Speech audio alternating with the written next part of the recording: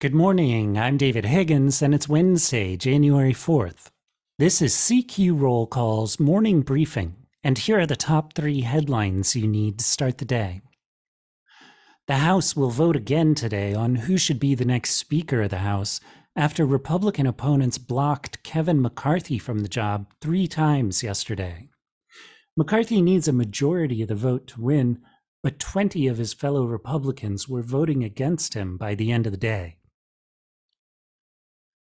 Next, President Joe Biden sent a number of nominees who stalled in the last Congress back to the Senate for another chance at confirmation.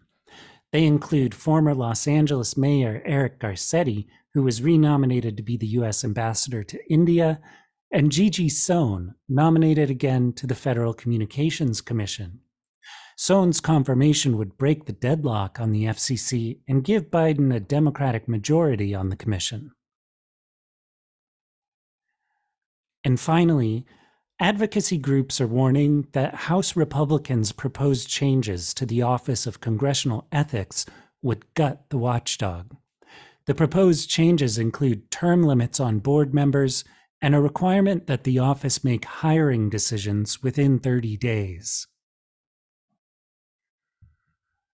Check CQ.com throughout the day for developing policy news. And for all of us in the CQ Roll Call newsroom, I'm David Higgins. Thanks for listening.